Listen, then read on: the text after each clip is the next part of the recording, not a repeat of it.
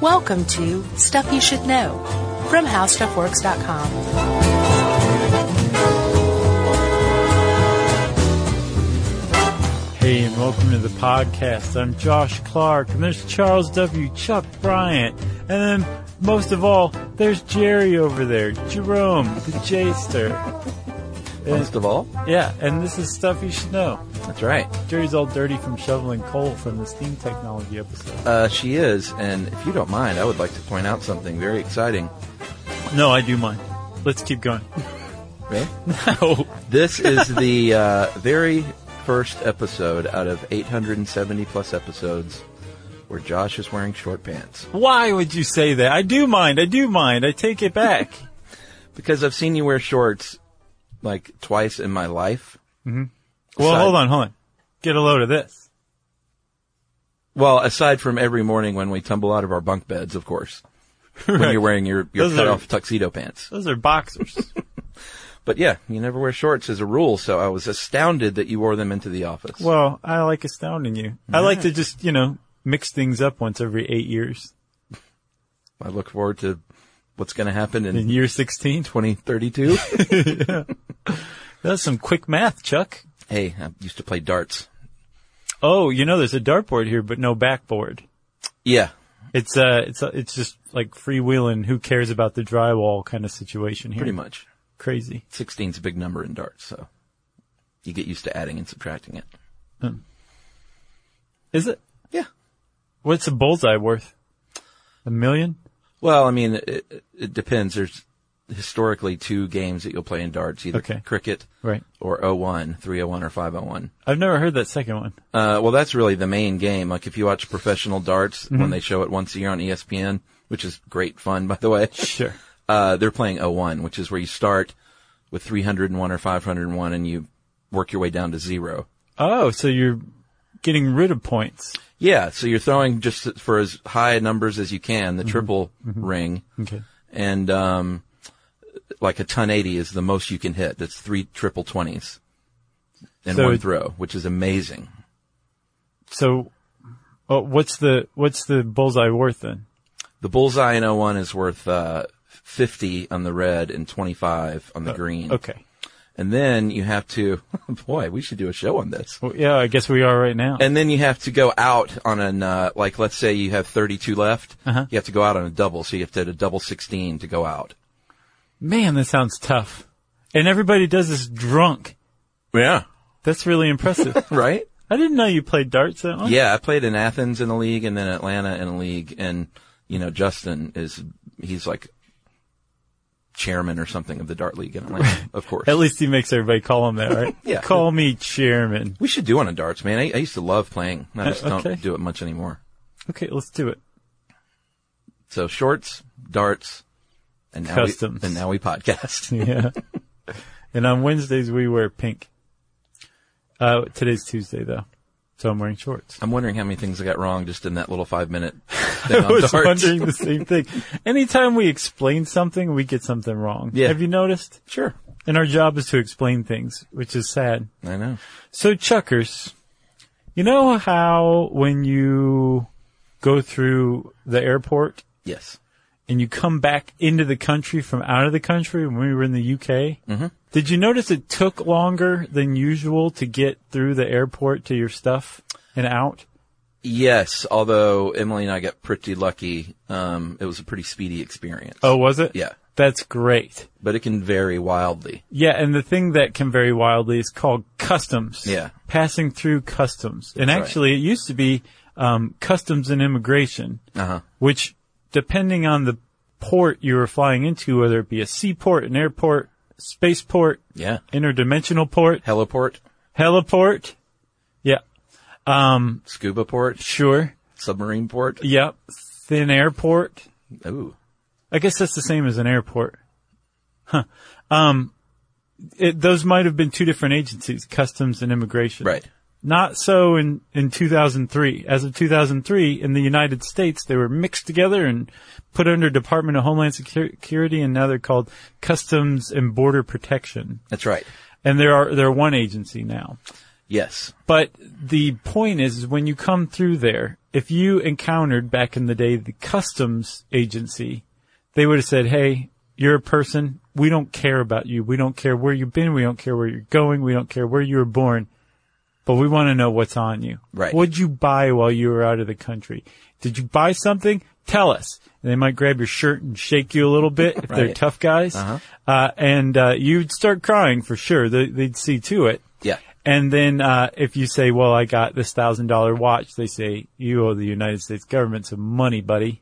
That's right. It is a way to regulate importing and exporting. Yeah, and when... Trade. Right, trade, exactly. And trade is obviously a very old concept, right? Yeah. Any time one group had a surplus that another group wanted. I got lots of potatoes. Well, I got lots of wheat. Right. Let's trade. Let's trade, right? Well, at some point, people said, wait, this is going way too smoothly. We need to interject a federal entity to extract some sort of tribute from this trade. Sure. That's what a duty is. That's what a tariff is. It's Yeah. a government coming in and saying, we want a piece of that action. Yeah. And depending on how you look at it, it can go one way. Like you can say, well, the federal government is actually promoting domestic business, which is true in a way, right? Yeah, it's good. I mean, it's a good way to discourage doing business overseas is by imposing heavier and heavier tariffs. Yeah, on because imports. if somebody's manufacturing potatoes overseas cheaper than they're manufactured here, Yeah. the American people are going to say, well, we want these Irish potatoes. They're Sure. way cheaper. Yeah. And Taste better too. Sure. And the U.S. government will say, well, we want you guys buying domestic potatoes because it helps our economy. Yeah. Have you ever been to Idaho? Right. Everybody loves Idaho. Why don't you want to help out the Idahoans? Yeah. And so they'll place a tariff or a duty or just basically an extra tax on potatoes that are sourced from outside of the country coming in, Yeah. so that they cost about the same, so that any red-blooded American will say, well, it's about the same to buy an Idaho potato as it is to buy an Irish potato. I'm going to buy the Idaho potato. And the federal government goes, yeah. Yeah. They say, look at it. It's stamped with a pesticide that says made in the USA. Yeah. They stamp it with the I pesticide. was thinking of how that would work. Should we talk a little bit about the history of this? Yeah, because this is actually this technique of the U.S. federal government. It's certainly not just the U.S. that does this, but there's customs agencies at just about any developed country around the world, and I would say developing as well. Yeah.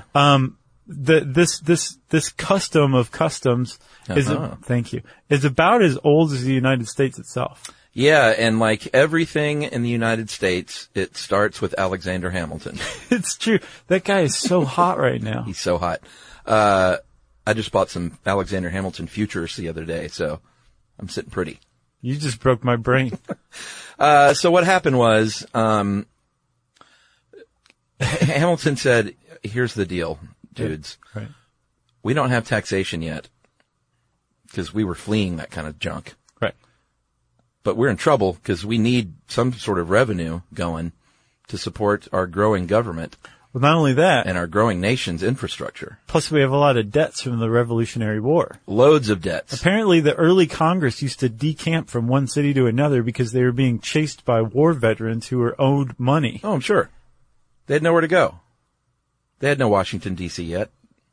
No, but, I mean, it was Congress, and they were on the run from Revolutionary War vets who wanted their money. So, while Hamilton did not himself start the U.S. Customs Service, where did you find this? The National U.S. Customs Museum Foundation. Yeah, straight website. from the horse's mouth. Sure. They counted him as the intellectual father Yeah. of customs, which I think is a great way to put it. Because he said, look, we can't have a federal government unless the federal government can support itself. And the only way the federal government can support itself is if it imposes levies on things that it really has nothing to do with. Yeah, so President George Washington, the number one guy, said, Man, that Hamilton, guy.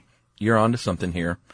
I like the cut of your jib, Hamilton. But it's a little weird with domestic taxation right now. Like, Yeah, we can't do that. yeah, people aren't keen on that just yet. Right. We'll screw people far worse in the future, don't you worry. Yeah, just wait. But right now, people aren't hip to the idea. Yeah, we tried to tax corn and the Whiskey Rebellion happened. So So, why don't we do this? Why don't we impose tariffs on imports and raise money that way? and let's create the first Congress. Let's get together and create the U.S. Customs Service 4 months after we ratify the Constitution. Yeah, pretty quick. Really quick, and it quickly grew to be, for many, many, many years, in fact, for most of the history of the United States, the single largest government agency in terms of size and revenue. Yeah, for the first 122 years of its existence, it was the number one revenue generator. And then the IRS came along and they said, you can take a seat, pal. Collect revenue. Yeah. Just watch this. Yeah. And they did. In 2015, the customs agency, collected, I think, $35 billion. Crazy. Yeah. The IRS collected $3.3 trillion. Oh my God. I know. My stomach turns at the thought. Yeah. Wow. That really threw me. I didn't expect. And that's enough to make you a libertarian, isn't it?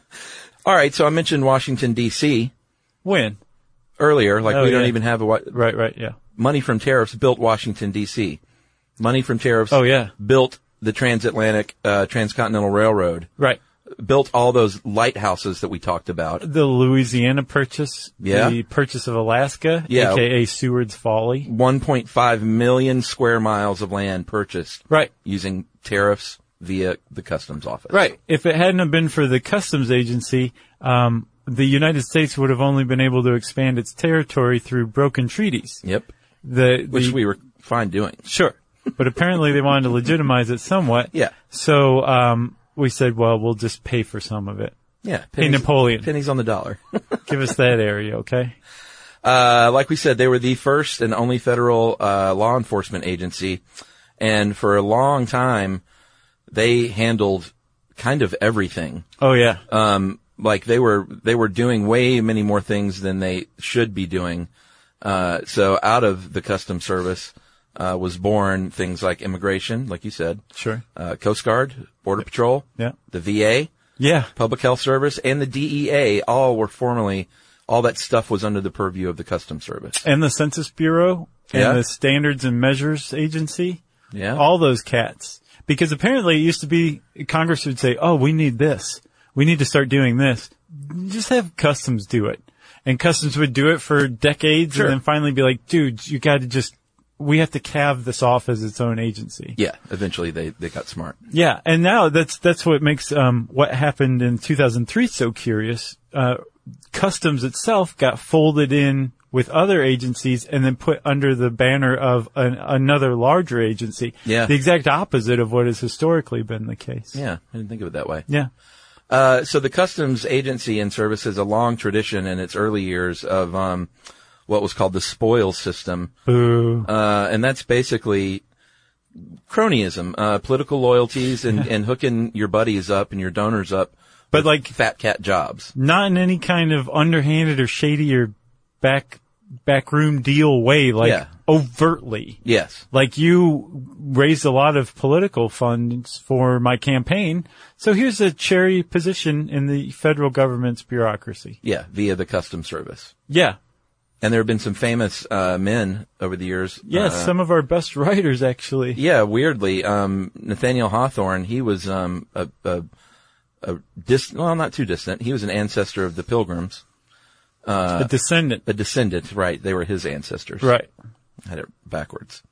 And he's the great grandson of the judge who, sat at the Salem witch trials. Mm-hmm. So he got a fat position with the Boston Custom House as the weigher and gauger.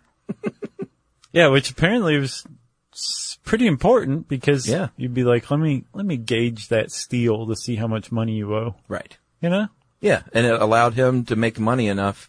Sure, to go because do they his would writing say, on the side. don't you think it's a less expensive gauge than what you just got? Yeah. And he would say, lay it on me, string bean. Yep. And he'd say, I'm going to knock off at noon today and go write some more stuff. Yeah, like the museum website makes this case, like not just for Hawthorne, but later on for Melville too. Yeah. That both of them were able to pursue their writing careers because of the stability that the working at Customs gave them. Yeah. They credit the customs agency for bringing Herman Melville out of an alcoholic depression following his failed attempt at a career in writing. Yeah, and this is a side note, but I didn't even realize that Melville was not popular until after his death. Yeah. Moby Dick didn't blow up till, 24 years later? Something like that. Nuts. Yeah, everybody's like, this book stinks. I still haven't read it, have you? No. Have you ever read Bartleby the Scrivener, though? I made it through that. No. It's one of his better short stories. It's just weird. No, I don't think I've read any Melville. That's a good one.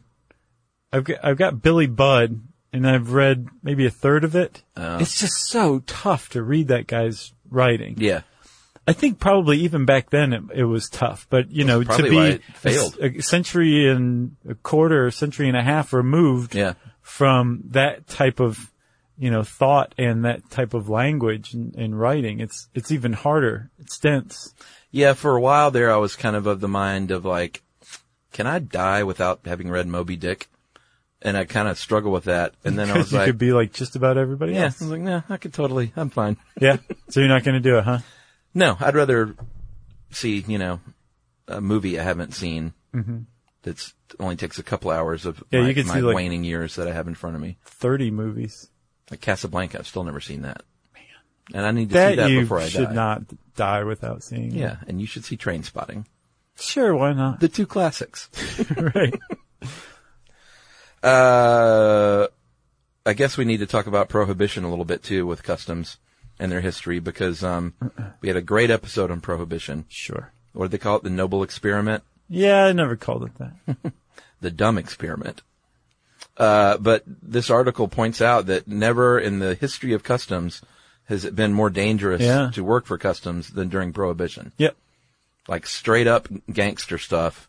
Oh, who were much more well funded than customs was. Right. And they would whack you. Oh yeah. For getting in their way. Yep. There was also like a high time for bribery too. Customs agents were bribed like mad. Oh, I'm sure. And actually there was I don't know if it was a general accounting office or somebody did an investigation of, customs and said we haven't found any like systematic bribery going on. Right. Or systemic bribery. But just the very presence of drugs in the United States, like in the massive quantities it's in, indicates that somebody's getting bribed somewhere. It's just impossible not to. We should do a show on rum runners too. Sure. Because just this little piece tickled my fancy. They had much better boats and much faster boats than customs did. So they would bring this mothership, they called it, park it a few miles offshore where it was legal to be there. International water. Loaded with rum. Right. And then the speedboats would, for the time speedboats, would just make runs out to this boat as fast as they could. And the customs people were like, we need speedy boats too. Right. Well, that's where speedboats came from, was Prohibition. Yep. Yeah. And I think we already talked about the NASCAR thing with the fast cars. Came from Prohibition. So a lot of speed came out of Prohibition. Yes. And not the druggy kind. No. That came out of the Nazis in World War II. Oh, really? Oh, that's the rumor. Oh. I don't know. Well, let's take a break. And then we'll come back and talk a bit more about what customs means today. Stuff you should know. Stuff you should know. YSK. Stuff you should know.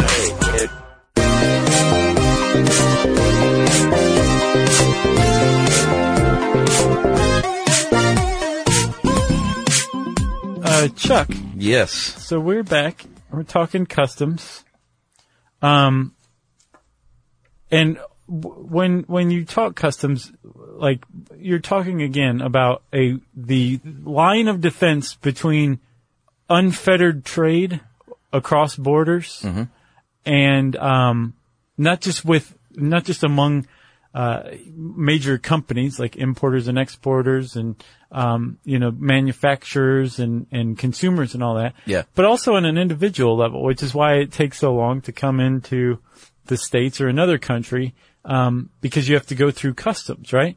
Their aim is to regulate trade no matter how large or how small. Yeah, and I kind of was surprised that they generated the kind of revenue they did because I was only thinking about schmoes like us. But big businesses, I was a dummy. I wasn't even thinking that they play obviously the biggest part Oh, yeah. in revenue because they pay those big tariffs on millions and billions of dollars worth of goods Yep. that they import. And it's tough to regulate that kind of stuff. You can't inspect every shipping container that comes you can't. in. No. So it's Although, very random. there is something called the Safe Ports Act that was passed in 2006. And it called for 100% of containers that enter U.S. ports of any type to be scanned, either with X-rays Oh, or wow. like CAT scans or something like that, but to be non-invasively scanned 100%. And it was supposed to be up to 100% by 2012. Didn't happen. They gave it a 2-year extension. Didn't happen. Gave it another 2-year extension. Which would be now, right? Yeah, still hasn't happened. Yeah. And But they're ramping up though? here's the thing. There's a big debate. Like the National Retail Federation, I think, is the big mouthpiece for manufacturers in this argument. They're saying, dudes, you can't do it. Like, if you do this, it will cease trade. It will wreck trade in the United States. And other people are saying, like, well, you guys need to figure that out because we've got to have our port safe. We need to know everything that's coming in. Why would it wreck trade? Because it will just hold delays up. everything? Yes, the delays will like, I remember like when this first got proposed and they were trying to implement it, I think it was like an NPR piece about the port at Long Beach. And there was just like all this fruit just sitting there rotting offshore because there was a line. I remember that. To get the stuff inspected. Oh yeah, I guess that makes sense. And so they're saying still they're pushing for this 100% mandate and other, like the people involved in importing and exporting and manufacturing and stuff are saying like, you can't do it. You just can't do it. Yeah, there's got to be other ways.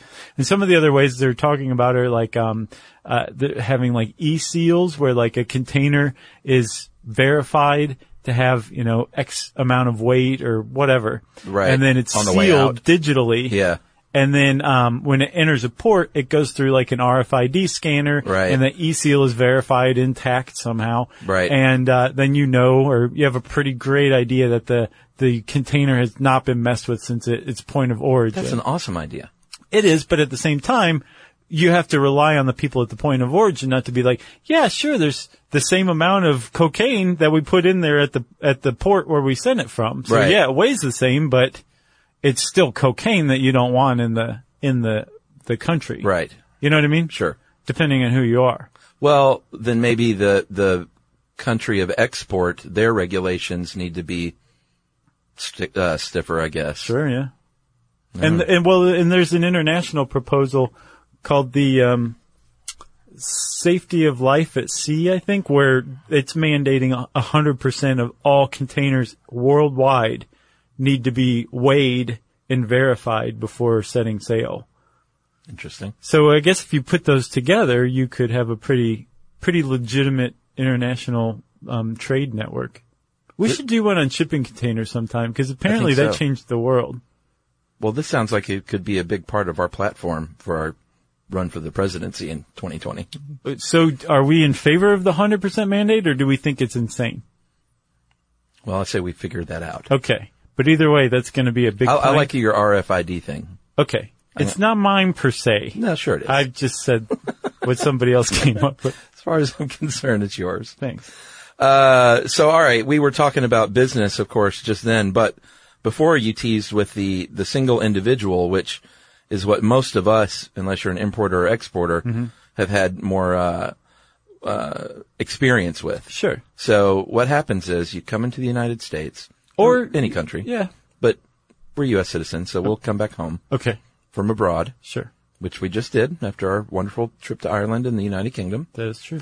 And they count on you, just as though they can't inspect every shipping container. They can't investigate each of our individual shipping containers, which is our body and our suitcases. Yeah. So they count on you to honestly say, I declare that I bought. I'm not going to pay a lot for this muffler. That I bought in France. I bought my daughter a little backpack I think it's ugly, but she likes it, And, I bought my mother a tea towel at Kew Gardens. which I just think it's gross. And that's it. That's all we bought. It was all 45 American dollars. And I'm going to write this down on a piece of paper and hand it to you and take my word for it. Yes, and we should talk about this, Chuck. I found a great explainer from Mental Floss that really breaks down Yeah. the procedure and what the expectations of when you, the individual traveler entering the United States, are expected to say to customs, right?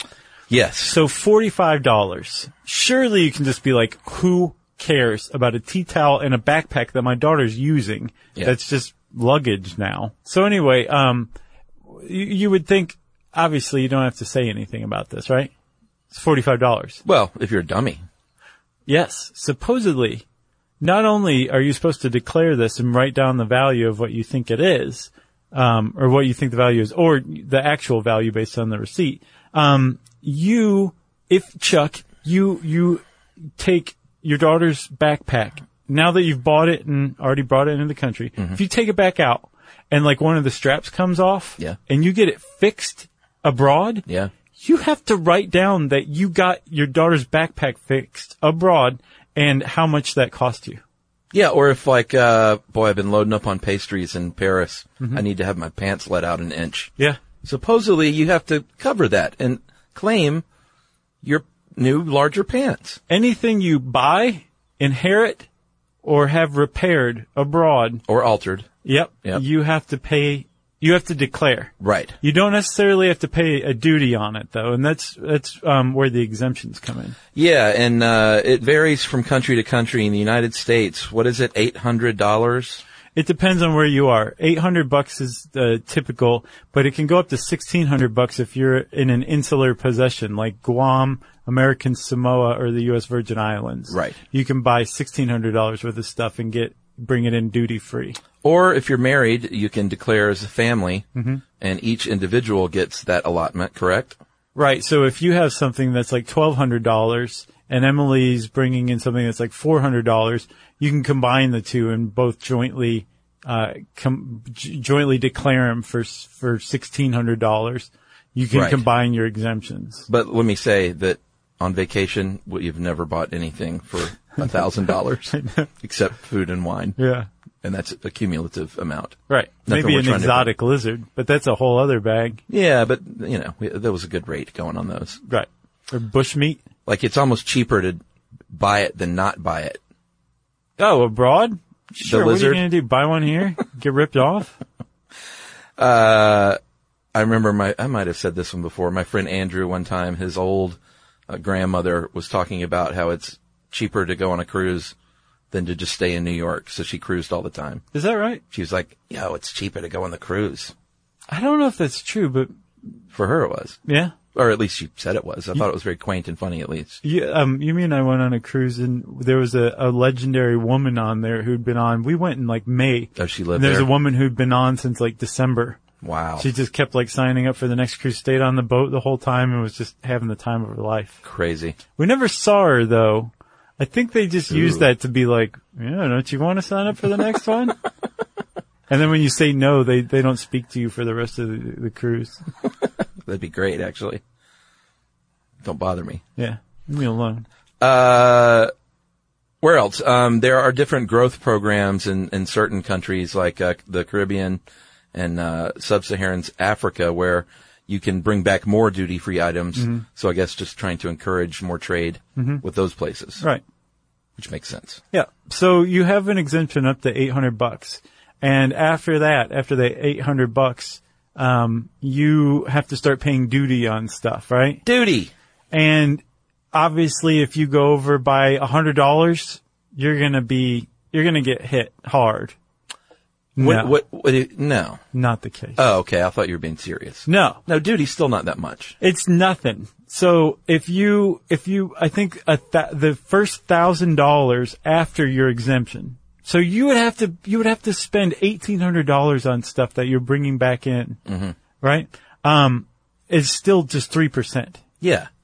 So if you're trying to like So what is that, $30 on $1,000 worth of stuff? Yeah, if you bought things for a couple $100 and you're trying to sneak it in there to avoid duty, you're just being foolish. You're a dummy. Yeah, it's like a few dollars. Right. On that level. And the Mental Floss article actually makes the point that you won't even necessarily be charged that extra additional duty because that requires paperwork that the customs officer has to fill out to collect, $5 or $10 from you. Yeah. They're probably just going to be like, just keep it, go. Right, go if home. it's not a whole lot. Yeah. Yeah.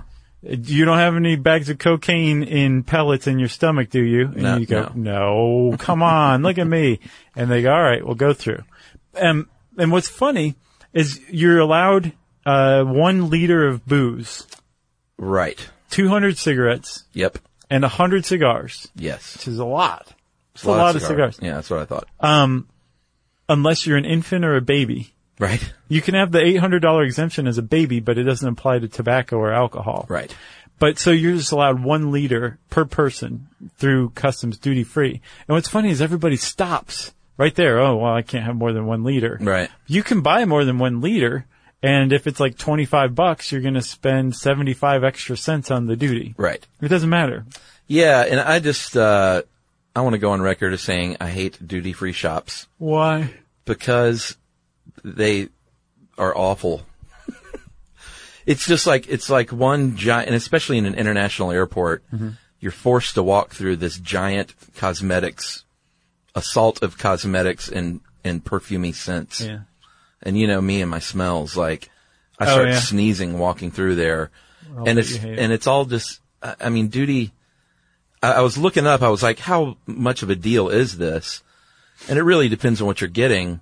Well, with alcohol and tobacco especially, it's usually a much better deal. Well, it depends on where you are and what you're buying. Like I looked up, this one site that compared a lot of airports and boozes.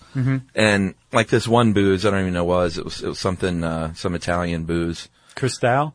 In like Germany, it was 50% cheaper. Oh, really? So very good deal. Right. But then I looked up Jack Daniels and they listed 14 airports around the world and it was no more than like $3 cheaper. Right. At any of them. Or €3. I think it's more like the thrill of buying some booze at an airport. I think it's that's what I think it is. It's just a big scam. You're like, ooh, duty free, everybody. Well, what's funny is if you buy $1,000 worth of booze. Yeah. You will get that first liter exempted, but then after that, you'll have to pay a duty on it, even if you bought it at the duty-free airport. Right. Because duty-free, when it's a duty-free store, like they're saying, we don't have to pay duty on it. Right. We're going to pass the savings on to you. But if you're past your exemption, when you go into your home country, you have to pay duty. Right. Because the duty-free refers to the owners of the store. Yeah, they should be called duty free for me. Right. And maybe for you, depending on where you're at with your exemption. Yeah, which is a clunky thing to call an area of the airport. Right.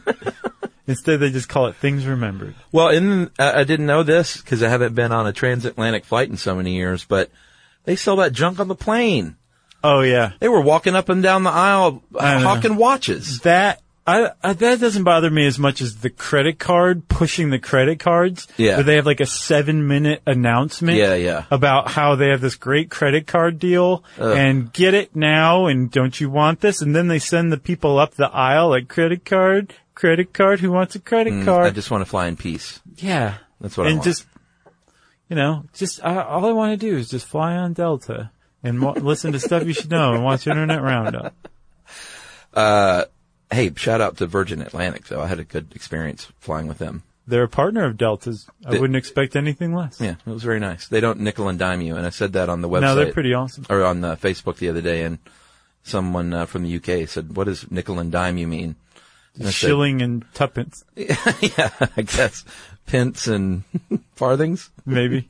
No, I said I guess it's a strictly American term for like just charging you little bits for every little thing. Mm-hmm. Like, the pillow's this much, the movie's this much, the earphones are this much. Yeah, for sure. Like, all the movies were free. They give you headphones, which I already had my own, and give you an eye mask and a toothbrush, and it's all just very nice and civil. Mm-hmm. Like it used to be. And they'll put you in a sleeper hold until you fall asleep if you ask them to? Yeah, this lovely English gentleman put me in a sleeper. It was hilarious. He said, nighty-night. You sleep now, mate. All right. Have we covered duty in its fullness? No, but we should probably take a break. All right. And we'll more duty after this. Stuff you should know.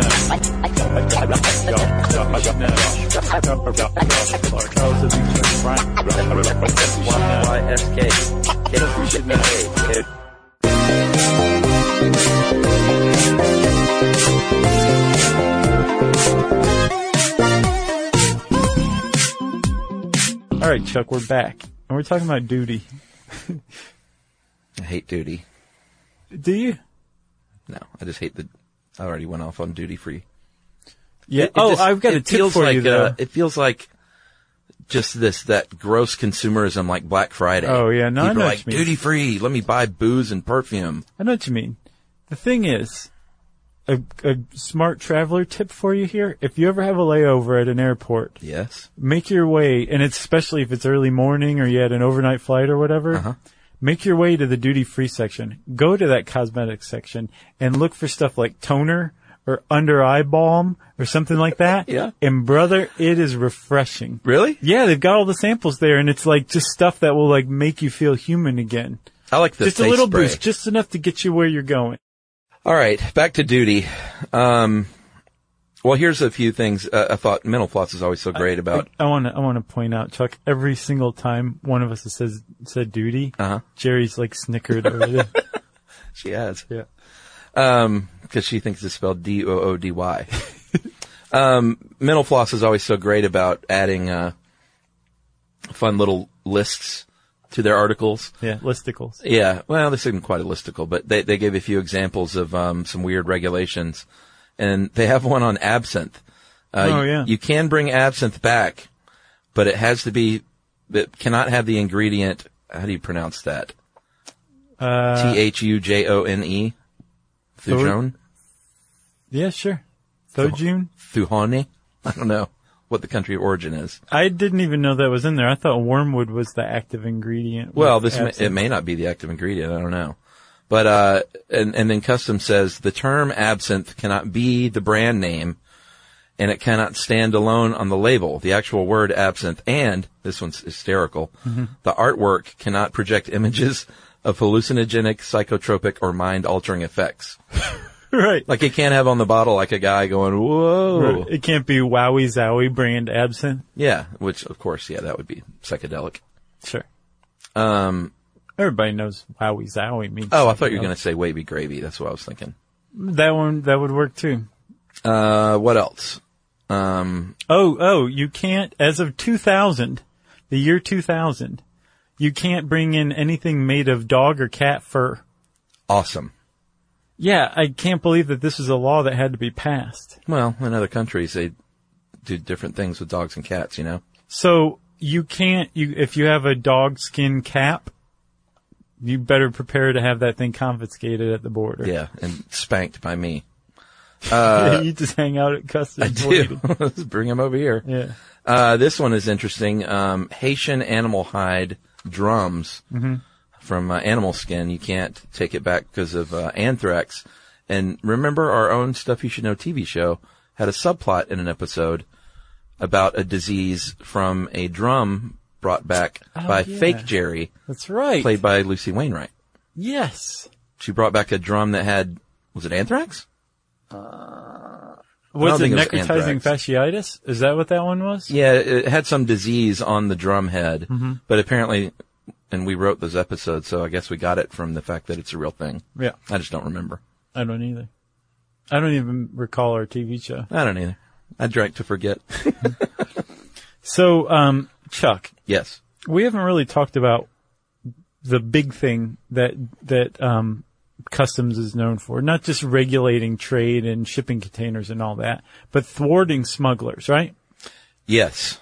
Because there's, you talked a little bit about rum runners, and that kind of thing still goes on. There's speedboat chases. Yeah. They can search you in an airport. Sure, yeah, that's the thing about Customs is they do not have to have a warrant to search you. Nope. They don't even have to have probable cause. No, they can just say, take everything out. Yeah. I don't like what your hair looks like. I think you look like a drug smuggler. Yeah, and come into this room and take your clothes off. And there's like a storied history, I guess, of customs agents like just looking at somebody and being like, that guy's a drug mule. And the person turns out to be a major drug mule. Yeah. And they tried, I read this article in Los Angeles Times, I can't remember what it's called, but, it was about how the customs agency is trying to quantify that or turn it into like a seminar. Right. Like take these Like how to decades sniff of experience and Yeah. intuition and figure out how to sniff somebody off the case. Right? Yeah. And apparently they've turned to behavioral science and really like there's courses that they teach, Customs and Border Patrol, or Border Protection, how to suss out lying or deception. How to racially profile? Probably. Yeah. But I think it's in this particular, so it's a different course. Right. This one is, they say, well, if somebody, has a hat or a newspaper or Right. something like that, they might put it between you and them because they're putting up a barrier because Oh, yeah. they're deceiving. Like micro-expressions. Right. and- Micro-expressions, body language, speech patterns. Right. I guess if you have a very pat, streamlined answer of where you were abroad, Right. that's going to raise a flag. Interesting. If you are, If you're too kind of smooth? back, if you're too smooth, that's way, way more unusual than somebody being like, well, also, I went to Canada and I wasn't going to go to Canada, but one of my friends said, let's go to Canada. So we went, but, Yeah. we were just going to hang out in New York. But Right. that's how I'm here. Yeah, that's step over here. No, that's go on through. Oh, it is? You're such an obvious idiot. You couldn't possibly be trusted with a bunch I of thought drugs. there was a middle ground. If you're like, I just went to Montreal, why do you ask? Right. Then right. they would say, They'd take say, those Mr. Clark, pants off. you clearly have a suitcase full of Fabergé eggs. What do you have in those shorts? But you were talking about drugs, which is the big thing. Yeah, and again, I think you said that the DEA finds its origins in customs, right? That's right. And everyone works in concert today. The Customs Service will work with the DEA and the Coast Guard and Immigration and Naturalization, because they all want to keep the drugs out. So, like, the Customs Service will have a plane, one of those radar planes that flies very high above, looking at boats. And then they'll see a boat that looks shady, and they'll call down to, like the Coast Guard, or maybe their own office who calls the Coast Guard. They say, go out and let's see what's going on that boat. Yeah. And what I think, the description of this is hilarious. They basically just chase them in a boat until the guys decide to stop. What else are you going to do? And then they board the boat and say, put up your hands. Yeah. And they do. If they have a plane, they will get a couple of things going on them. A jet plane to track from way behind, and then a Black Hawk helicopter Right. to follow right behind the plane, and then they don't see them. Yeah, behind and beneath. Yeah. And apparently, you can't see. And I was thinking about them, like, there's no side view mirrors No. on a plane. It's just hysterical to think about a drug plane just flying along like, this is great. Dun, There's a dun, dun, Black Hawk dun, helicopter dun, right dun, below dun. them. Right. Just like, all right, suckers, just go ahead and land, and then we'll introduce ourselves. Right. And that's what they do. Yep. And some people just say, I'll take my chances Yeah. walking through an airport with cocaine taped to my body. These are the people that make for the best, crazy stuff smuggled through, customs, or crazy ways to smuggle drugs. But I wonder how many, you hear about it on the news when someone gets caught. Right. People get away with it a lot, I bet. Right. Because that's what they're doing. They're playing the odds. That you're just not going to get sniffed out. No. Right. Exactly. And I think it's probably exceedingly difficult these days to make it through. Yeah. Especially if you don't actually have it physically deposited inside your body. Right. Because of not just the drug dogs, but they have devices that can smell air. Essentially, it's a sniffing device. Yes. And it figures out what molecules are floating around the air. And if it's like, oh, well, this is cocaine, there's probably cocaine in that person's suitcase or whatever. Yeah, an electrovacuum is what that's called. Right. Amazing. It's difficult to get around that. Difficult to get around a dog. Plus, also, you're also being scrutinized by the customs agent himself or herself. So I would imagine it's very tough to get it through unless you've ingested it. And some people have. There's a dude who got caught in, I think, Miami or Fort Lauderdale in 2015. He'd swallowed 148 pellets of coke. Jeez. 3 pounds he had in his stomach. That's so dangerous. And another woman got busted with 3 pounds in her breasts I remember that as one. breast implants. Crazy. So you'll still get busted, but I think you make a good point. I really wonder what the estimate is Yeah. for how many people who actually do make it through Yeah. unmolested. Yeah. Here was our deal coming back in this time. It was way easier and quicker than I thought. Like, we filled out the little customs card on the plane. They didn't even ask for that. Yeah, We didn't walked even up fill and one out. they asked for a couple of questions. Like, what did you bring in? And we said, a few gifts. How much was it worth? $80. Right. And they said, all right, welcome back. And I was like, is that it? Walked through to the luggage. Mm-hmm. And I thought there would be a more, heavily scrutinized process after that or something. Yeah. And there wasn't. There were a couple of beagles, very cute drug sniffing beagles. Sure. And, they were walking around and that was it. And then we got our stuff and left. Well, your bags had already, I'm sure, been x-rayed and crazy, like exposed to some other stuff. Yeah.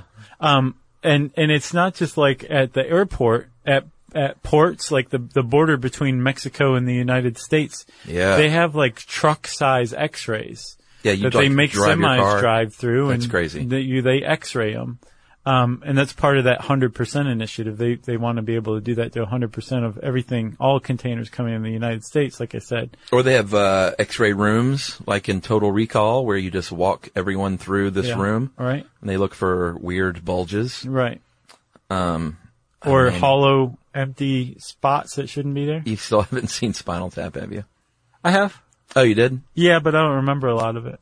When, the bass player, Derek Smalls, played by Harry Shearer, he's going through and he has metal on him and they have the metal wand. Right. And it's going off every time they pass over his crotch, his groin area.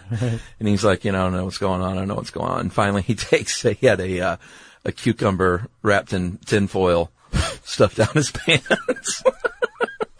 Why would it be wrapped in tin foil? Well, that's just part of the greatness of that joke, I think. That is a good joke. Yeah. Yeah. It was very funny.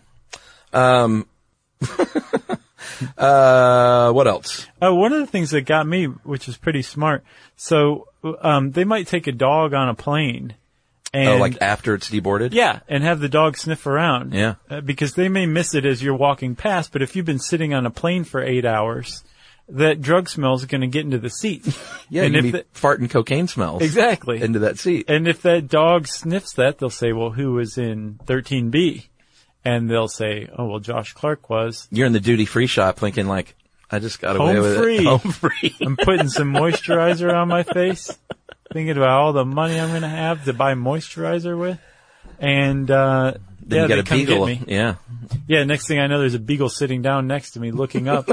And I go, uh-oh. You know what you do though? You just spray some rose water in the beagle's face real quick And run. and run. And make a cap out of its fur. Oh, why'd you have to go there? Another thing that they're looking for is cash money.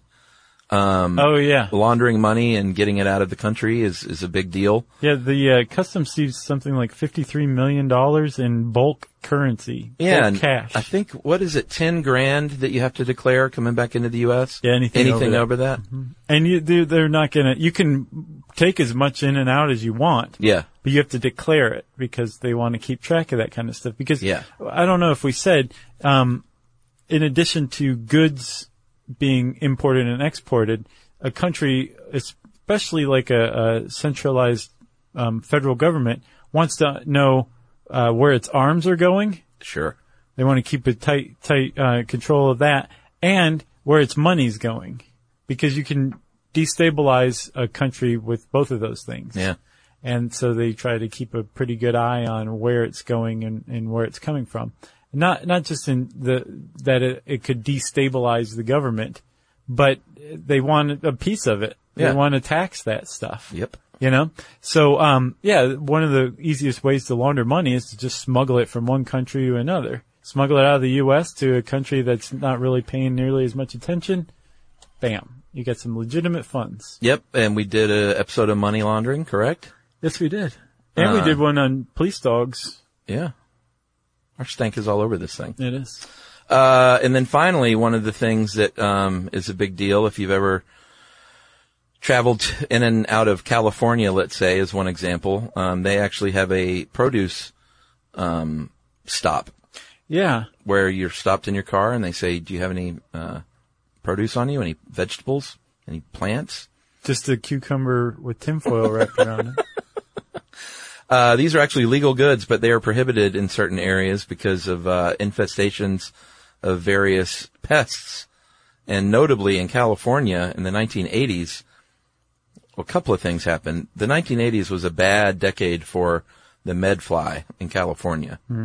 Early on in the early 80s, there was a bad infestation, and then Governor Jerry Brown had a series of missteps on whether or not to spray the state with this gross stuff that would kill the flies, but also have bad effects in the environment. Okay. And he was an environmentalist, and it was, I can't remember, I think he eventually did spray, but waited too long and cost the state a lot of money, but he also angered the environmentalists. Jello Biafra was like, you idiot. Probably. I mean, there was, it may have been a no-win situation. And I'm sure some Californians will have a better memory of this than me.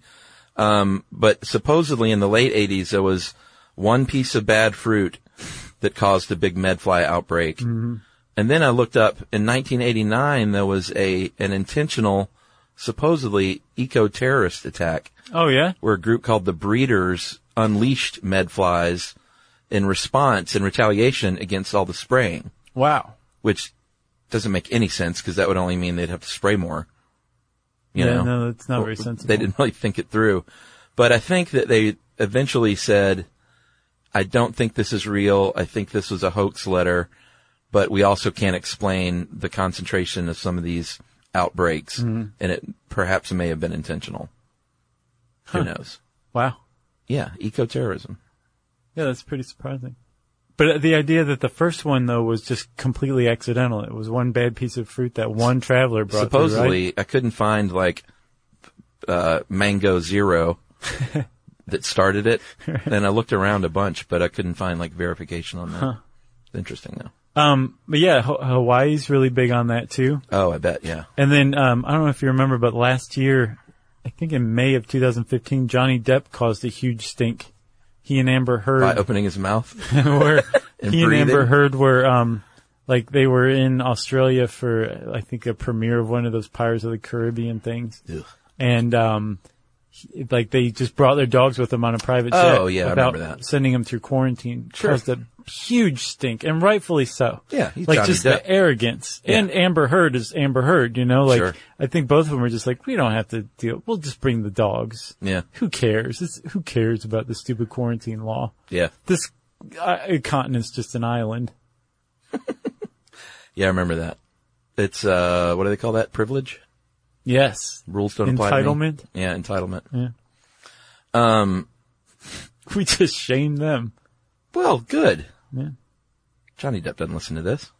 I think you're right. Finally, I already said finally, cultural artifacts are regulated, although fine art supposedly is not subject to tariffs. Is that right? Right. And duty. No, and they're big into cultural artifacts because, so much of it is looted. Yeah.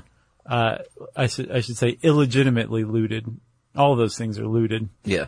But ICE apparently, Immigrations and Customs Enforcement, is big in cultural artifacts repatriation. Right. And there's a difference between ICE and Customs and Border Patrol, or Border Protection. Yeah. And apparently, Customs and Border Protection staffs the borders. They protect the borders. And then ICE, Immigrations and Customs Enforcement, carries out law enforcement that has to do with customs and immigration within the United States. Gotcha. So once you make it past Customs and Border Protection, you still have to deal with ICE coming and finding you, kicking down your door. Right. And being give us back that Mesopotamian tablet. And they say, who are you? And they say, we're ICE. And yeah. Yeah. And it's played by The Rock. I imagine, the guy from The Shield as ICE. The bald dude? Yeah. I never saw that. I heard it was good though. Great show. Yeah? Yeah, it was definitely, overshadowed by The Wire because they both came out at about the same time. And The Wire was and so it's great. just not a fair comparison. They're just Yeah. two different shows, but it was nuts, man.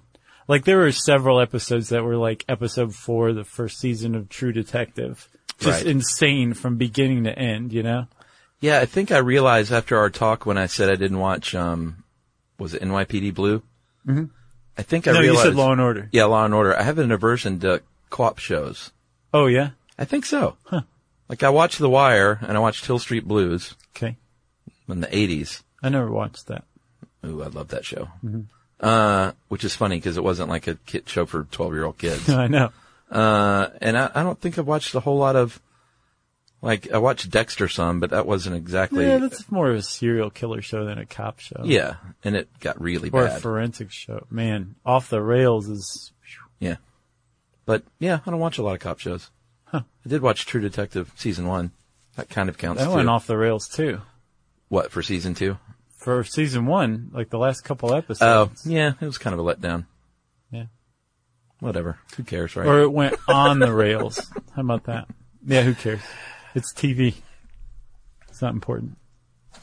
And we can say that because we had a TV show. Yeah, it really didn't change our lives in any way. You got anything else? Nope. So that's customs. If you want to know more about it, there is plenty more to know.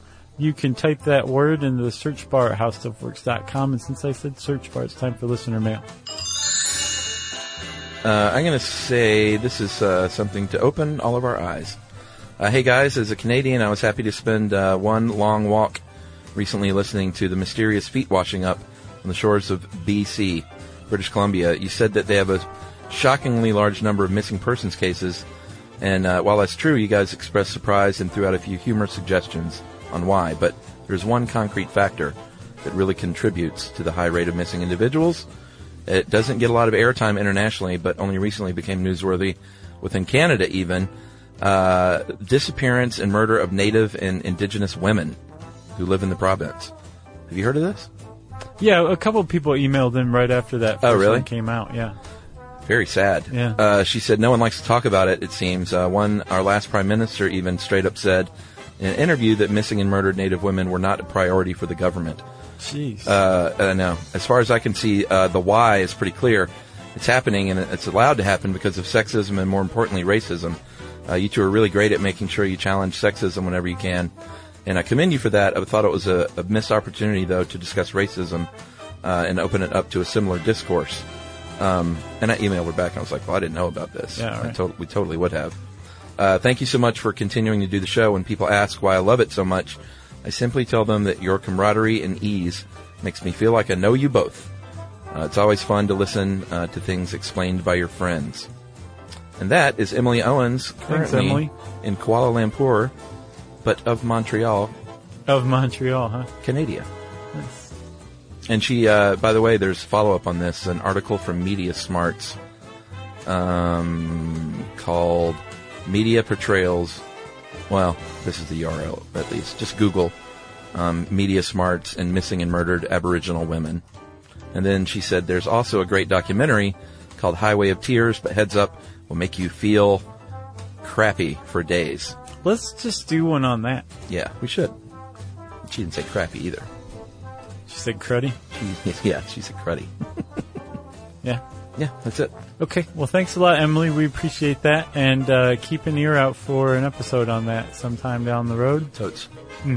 If you want to get in touch with us, you can tweet to us at SYSK Podcast. You can hang out with me, too, on Twitter at Josh Clark. You can hang out with us on Facebook.com/Stuff You Should Know. Yeah, and I got my own little personal public figure page now. Charles W. Chuck Bryant. It's a lot of fun. Nice. Like the original Stuff You Should Know fans are hanging out there. Oh, yeah, that's the place to be. It is. You can send us an email to stuffpodcast@howstuffworks.com. And as always, join us at our home on the web, stuffyoushouldknow.com.